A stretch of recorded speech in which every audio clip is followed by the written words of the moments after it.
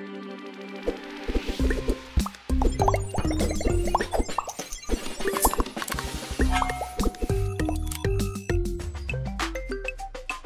everyone. Welcome to a new fantastic edition of the Cybersecurity Matters podcast. I'm your host, Dominic Vogel, and joining me, as always, is my jolly old co-host, Christian Redshaw. Christian, how are you doing today? Thank you so much for that Santa Claus-like description of me. I appreciate that.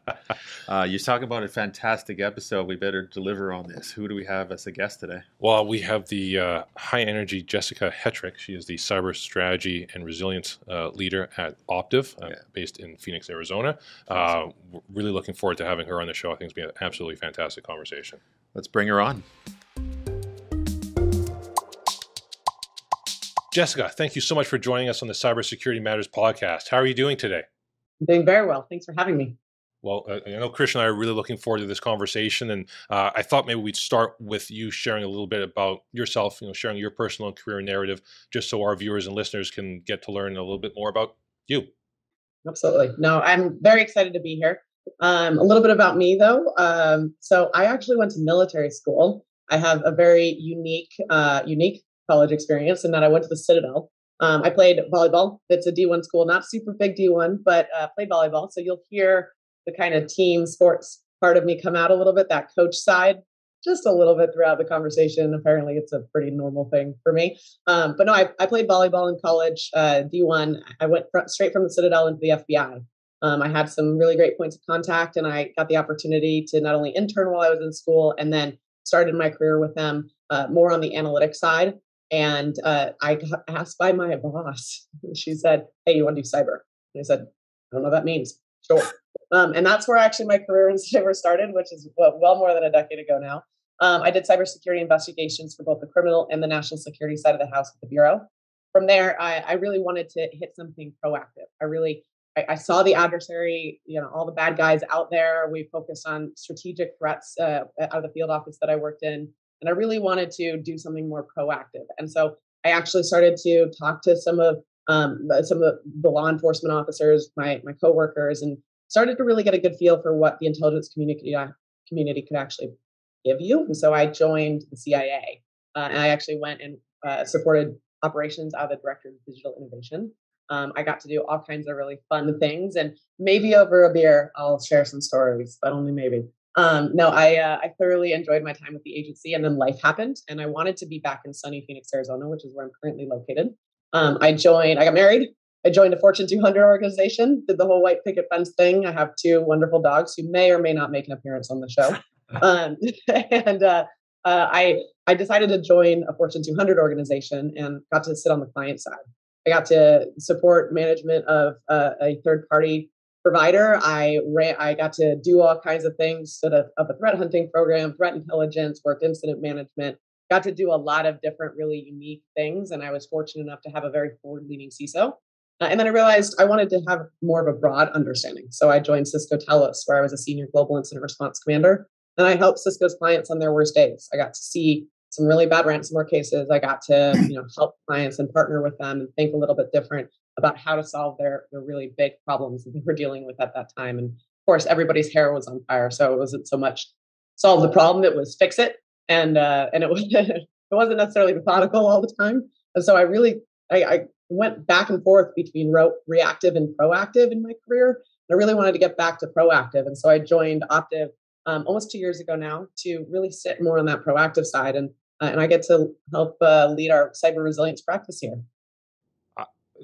First of all, you have the most amazing energy, Jessica. That's absolutely fantastic. And that's actually the best career narrative I think we've ever had. We've ever had. We've asked that question for so long, and I'm certain we've never had someone who's been in the FBI and CIA. So you get that kudos as well. So suddenly we have reason to be super intimidated in this conversation. These two Canadians are suddenly a little more nervous. So oh, no, I was so excited to be here. I was actually in Canada, in Toronto at Sector. I got to present at Sector, gosh, it was like 3 weeks ago now. And I'm going to be in Ottawa this next weekend. I'm super excited. I love Canada. Well, we're out in Vancouver, so that's a short five-day drive. That's the other side of the country. So if you're ever out west here, you let us know. my grandfather-in-law was in the RCMP, so I'm sure I have contacts somewhere along the way. I'll just crazy small world. back across Canada. That is That's so awesome. crazy. So our show is called Cybersecurity Matters, and you've just done actually a great job in your story of explaining some reasons why it matters with these crazy ransomware situations. When we're talking about defining the threat, like why are we even having this conversation? What are cyber criminals after, and how do they go about getting what they're looking for? Yeah, great question. So there's lots of different motivations. I'm going to chunk them by probably the most common ones. You could have there's a lot of sub motivations, but I'll give the broad strokes. The big one, and I think the most glaring one, is that financial gain. Adversaries, the bad guy, they love money. Everybody needs money, right? And so they're going financially after targets. They might be also doing it from a political motivation perspective. Espionage can very heavily be driven politically. It could be to steal information, data, processes, or different types of industry information. They're going to look to just steal that information so then they can have it and ultimately capitalize on it. Or it could be political motivation in ultimately deterrence, disruption, even destruction of information online. To in the case of the Russias of the world, there's like this tit for tat mentality, and it might be to directly impact in a different way. You also have then, of course, the anonymouses of the world that are sometimes doing things for recognition or popularity or notoriety. So you have some of that, wanting to have that presence. You'll see that a lot with like online fake web pages and spoofing, etc. And then there's, of course, the insider risk. And the insider risk is also broken down into really the purposeful insider risk, the disgruntled employee, that person who wants to impact the organization that they were from or are from. And then there's the coincidental or accidental, which is probably more common than not. The second part of your question, though, has to do with how they do it. And I'm going to go actually to that human error thing right off the bat. Adversaries are typically going to take advantage of two things. It's going to be the human error piece or the technology error piece. The human error piece is about 90% of the time, where they're taking advantage of a behavioral or social or ethical factor. Phishing, spear phishing, smishing. Phishing. You keep going with the letters in front of ishing, and you're pretty much there from social engineering perspective. And all of those components are taking advantage of the human behind the keyboard. On the flip side, the technology component, you're going to have legacy tech or vulnerabilities that might exist within the environment that the adversary is going to try to exploit to gain access to the system. But it's really those two components that they're going to try to break down, take advantage of, in order to accomplish that motivation that they're after. Really well put. Thank you so much for that. All right, on to the next question, and probably the most important question. I'm thinking about companies that you have worked with and that you work with. So Optiv obviously provides this host of solutions that are very well integrated, interconnected with one another, but solutions imply that there are problems to resolve. So what is the predicament of your clients before you help them? What are some of the challenges that they have when it comes to their cybersecurity? Yeah, that's a great question, and I can tell you that it's a huge range. So at Optiv, I sit in the services side of the house. I ultimately help build cool programs for clients. I'm able to provide custom or bespoke services for my clients based off of where they're at and where they want to go. And so I see a range of capabilities, everything from the infancy of programs and building from scratch, needing to understand not only how to start with a vision or identify and define the vision, build the policy and the roadmap behind the program overall, initiate cybersecurity awareness training. I can see things that start in that very what would be probably considered relatively basic category. Then you move to the intermediate clients who have capabilities and have some maturity, but are looking to grow and evolve, where they're going to do a lot of identification of key gaps to understand how to leverage their resources better, take advantage of opportunities. They're going to look to prioritize their environment effectively and overall reduce risk and communicate that to the board on a more regular basis. And then we'll see clients in the heavily advanced or much more mature space, where they are identifying not only possible areas for investment, but how to prioritize different technologies within their environment. They might be pulling together key elements associated with most probable or likely, whichever term you prefer, versus most impact. And so there's going to be weighting factors from a risk quantification perspective that more mature clients will go through. And we see that range. And ultimately, my job at Optiv is to help clients take wherever they're at, whichever three of those categories they fit into, and build where they want to go.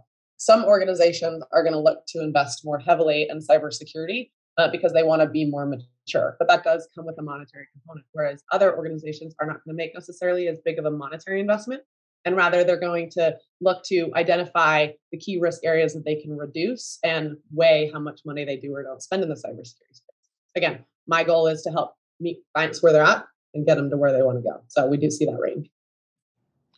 Jessica, I'm curious. With your clients, do you find many of them are becoming more proactive in terms of their investment in cybersecurity, or is it still driven primarily by reactive measures, whether it be regulatory measures, or they got hit by a data breach or ransomware? I'm curious in terms of what you're seeing. Yeah, that's a great question. So I actually, believe it or not, have seen both sides of that. A lot lately. A lot of organizations, and I know we're going to talk a little bit about this today, a lot of organizations who are looking at resilience and recovery tend to sit a little bit more on that proactive side where they're wanting to get ahead of the adversary. And I really appreciate that space. Obviously, I'm very passionate about it. But I think innately, most organizations, and I would say a good majority right now, which I would say greater than 50% of the clients that I deal with, have something that occurred or has occurred in the past or may be occurring or they're worried about occurring in the very near future. And they're reacting to something of that nature, right? There's, like you said, there's a new policy in the US. We have, the SEC guidelines coming down the pipeline, new changes in that world, and that will drive a lot of shift. On the other side of the house, it could be they were actually impacted by ransomware. And so they're going to stand up what a resilience program would look like and enact different policies and procedures to make sure they're able to recover next time. So it's I would say it's a little bit of both, and it really does depend on kind of how you look at it. The proactive versus reactive mindset is there's a fine line between the two components. So you could argue that something is proactive if you're getting ahead of a guideline that's coming down the pipeline, even though you're technically reacting to knowing the guidelines coming. So it does depend on how people define those two terms. But we are starting to see a little bit of a shift towards more of that proactive space.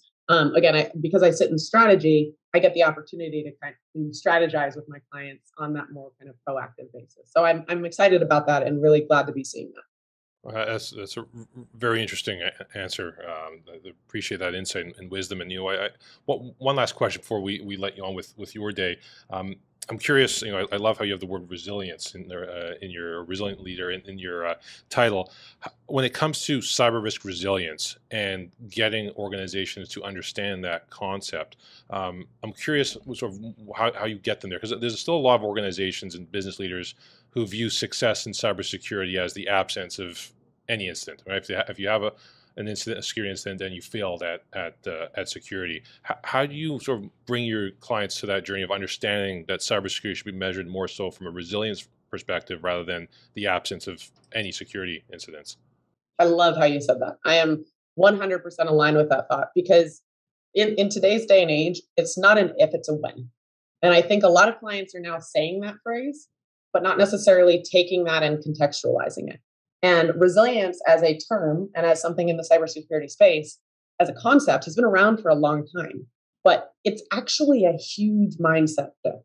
We talk about people, processes, and technology in the resilience spectrum, but we tend to only do the technology piece of the resilience angle. And resilience is all about understanding your preparedness and your ability to recover. So how do you harden your environment? How do you strengthen your defenses proactively? How you can get ahead of the adversary activity, but also how you reduce impact when something occurs. And so I actually really like the phrase "weather the storm."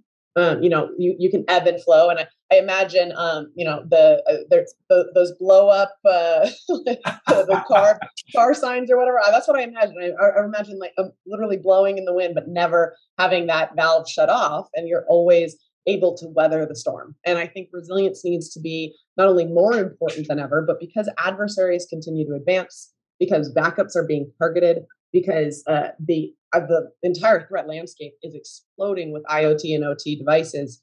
We have to be willing to shift our mindset, shift our culture to take a more programmatic approach to what resilience is and understand how to implement a truly resilient strategy, which goes into, looking and prioritizing your systems, your data, your applications, understanding the business that you work for, right? Cybersecurity is a business enabler. It's a team sport through and through, but it also has to enable the business. And ultimately, when you're talking about resilience, you need to look at that kind of evolution of supporting the business first. And I think that one's a really important piece. You have, resilience is a weathering the storm component, but it's the business weathering the storm and how we can ultimately in cybersecurity enable that weathering.